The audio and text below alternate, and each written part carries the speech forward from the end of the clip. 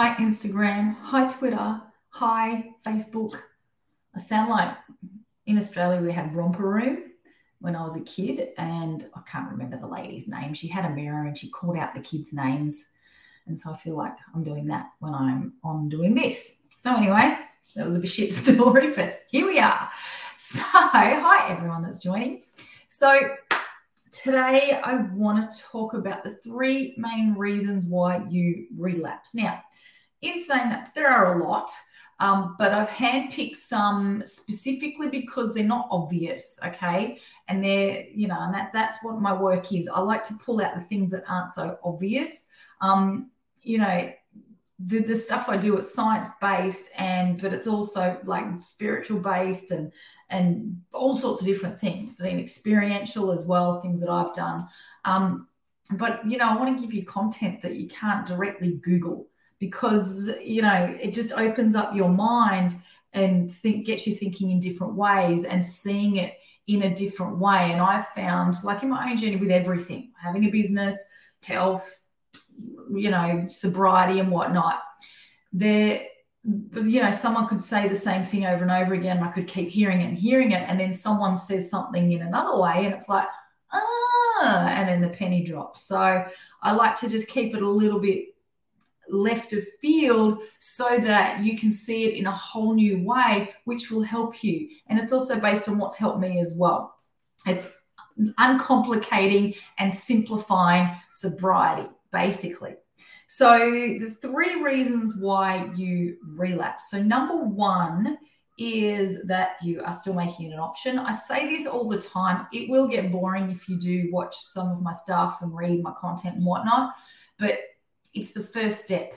And anyone that's new that comes on and watches this and watches anything I do, I want them to know that is the first step, is that you're still making it an option and you just have to decide to cut it out. So the next one is that you haven't killed your crave switch. So I want to spend a bit of time with this. Now, with our cravings, it's kind of like an addiction as a whole. When you put out one addiction, so to speak, then often another addiction takes its place. It's kind of like whack-a-mole. So you stop drinking and then you might start eating. Like in my case, I got put on a lot of weight and struggled with weight and eating and all of that for a long time. Like I'm on track now, kept stopping and starting and trying to cultivate the same mindset or the right mindset so that I wasn't constantly sabotaging. And so that was something that, that was the addiction that I had. But it might be smoking for you. It might be, I don't know, just using your phone. Like, what else? You're not drinking, you're not sitting around drinking, or you're not partying, so you sit on your phone at home. So when you kill the crave switch, now, I'm just going to be really careful with this. It's something that can't really be completely deleted out of you. Like it's instinctual, right? We crave love, we crave affection, we crave different things. And there's nothing wrong with that to a point, okay? Where it becomes problematic is when you crave something so much that you are trying to control it, where you are trying to just do something to get rid of that feeling and that crave feeling. And it's like it creates this agitation. Like I don't know if maybe you've been in a relationship, you started seeing someone and you thought things were going really well, but you craved them and you could see yourself being a little bit too needy and trying a bit too hard, and it scared the person off. And that comes from that deep crave, which stems from our attachment style. So check out attachment theory. I'm not going to talk too much about it today, but those with disorganized attachment styles, avoidant and anxious attachment styles, have this crave that's stronger within them than someone who has a secure attachment style. And that is based on how we were raised, how our parents were around. Did they give us the love and support? I was very lucky. I did have that, but my mum was only 16 years old when she had me. And so I grew up in a big family and everyone was teenagers, sisters and everyone, and it was just chaos and crazy. And so I craved that attachment. And so often that is a big correlation with addictions, is that if we do have that sense of neediness and clinging feeling within us, it can create a massive imbalance, and we do have unhealthy relationships and unhealthy habits. We do become addicted to things because that crave feeling is so strong, that need is so strong. And when you're not getting an actual need met, such as a hug or love or something like that, then you substitute it with something else: alcohol, food, phone, whatnot. Okay. So the thing that you really need to focus on if you want to get fit, healthy, happy, is that crave switch. So you go bypass the alcohol and into that crave feeling. And I talked about in yesterday's live stream, and if you can see it, I can't remember the title now, five ways to kill cravings. Was it? Where is it? I haven't got my glasses on, so yeah, but if you check out my profile, it's like the 5 ways to beat booze cravings in 30 seconds. So if you watch that video, it's an awesome accompaniment to this video. All right. So that'll give you a lot more clarity. Yeah. And so when you work that craving, that deep, strong craving out of your body, you become less needy for everything, for all the things. You don't feel so powerless, and you don't feel like you need to control other people or control situations that make you feel worse. And so having that crave feeling also brings up feelings of impatience, frustration, anxiety, because you're trying to do something and control something outside of yourself. Okay. And so all of those emotions, they're really heavy. They don't feel good. And then what do? We drink over the top of it, or we smoke over the top of it, or, we do try to do something to get rid of that feeling, instead of just going, okay, my crave feeling is coming up. Okay, you know what? I'm going to sit in this. I'm just going to sit with it and just feel into it and let it come up for me. And so as you do that crave feeling, the more you let it come through you and out of you, then it dissolves. You actually lose that strong, needy crave drive. Like, you'll still crave things, of course, nothing wrong with it as long as it's healthy. It's healthy, but if you're doing it as part of your addiction, then yeah, you can try all the different things of, like, I'm going to try and lose weight, and I'll stop eating so much, and then I'm going to stop drinking and stop smoking, and I'm going to focus on all these individual things to try and stop. That will take forever. And that was something that I came to that. I was like, oh my God, if I'd just done that a very long time ago, then I would have felt more free. And so that's what will set you free. Now, the other thing as well, so I have a special offer on. I've got 1 session for $99 or 3 sessions for $198. So you get 2 sessions for the price of 1. Now, in these sessions, that's what I work with you on, is that crave feeling. And so what I do is help you clear that craving feeling out of your mind, out of your body, so you don't crave alcohol anymore. So and the focus is specifically on alcohol, but you'll find that when you heal that, when you release that neediness from your mind and body, it will also trickle out into other areas of your life, into your relationships. You're not going to crave love from someone so much, or crave smoke, cigarettes, or whatever it is. And that's what I do in the session. So the 1 session, that'll give you a good little hit, help you release some of that. 3 sessions will really pack a punch.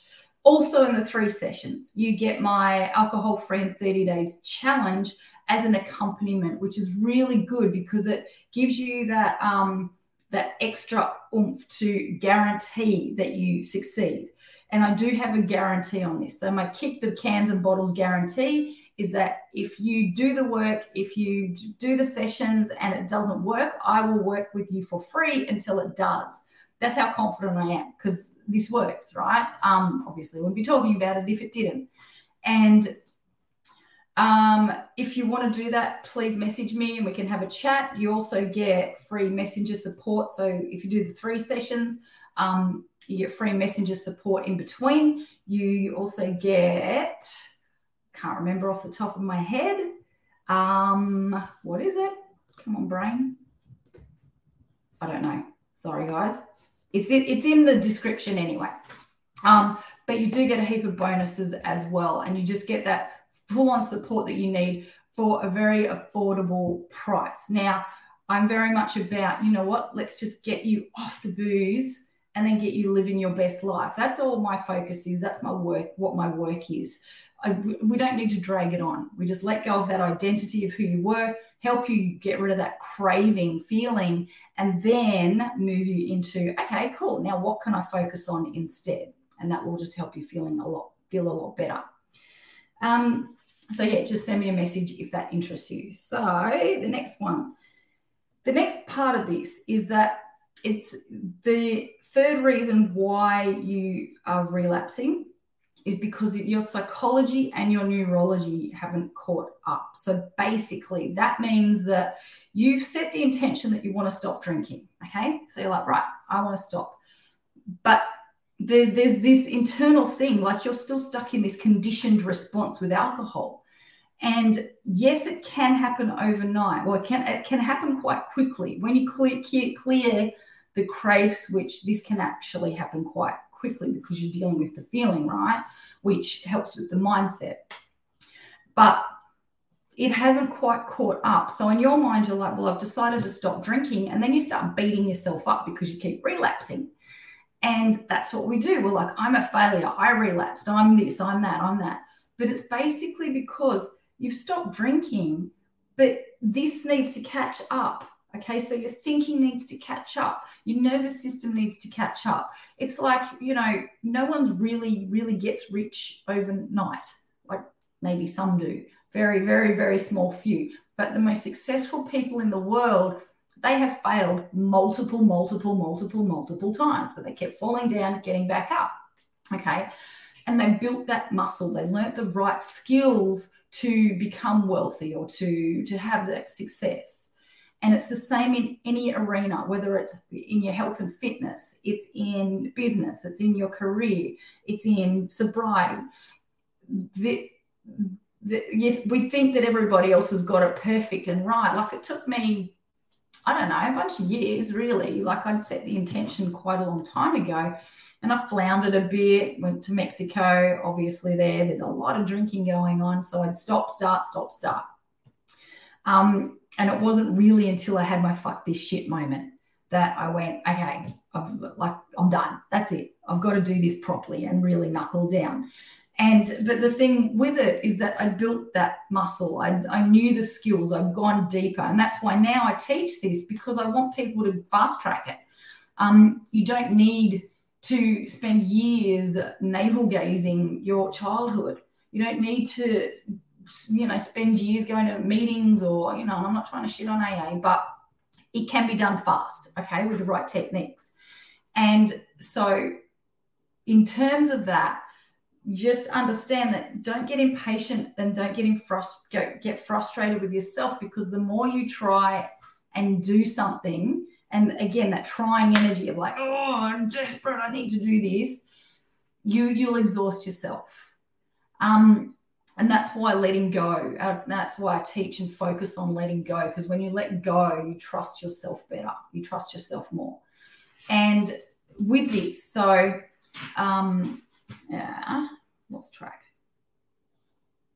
So with this, journaling is a great accompaniment, okay? Just so that you can start thinking more in future terms rather than being stuck in the past.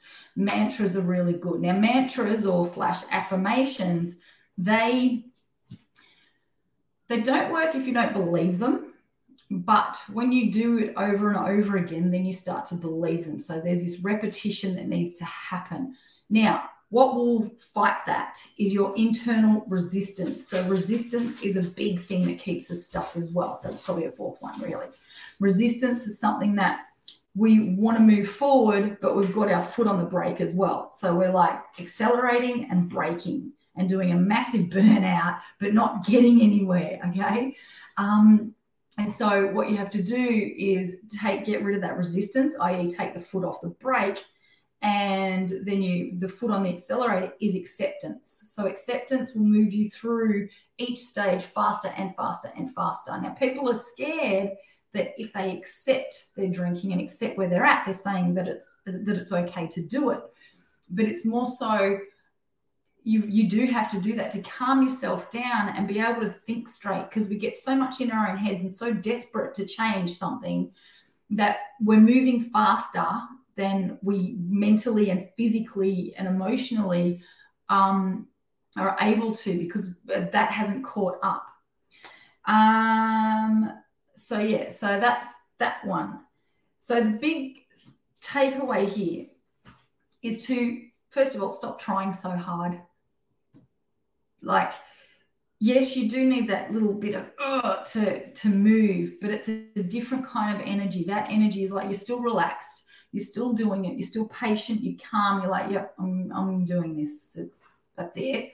Not getting caught up too much in the hype of it, because that's what we do. We tell everyone I'm quitting drinking and that's that. And then we have all this pressure on ourselves. It works for some people. Some people, we do that and like, yeah, it's all rah. And then 3 weeks later, we're back at it or whatever.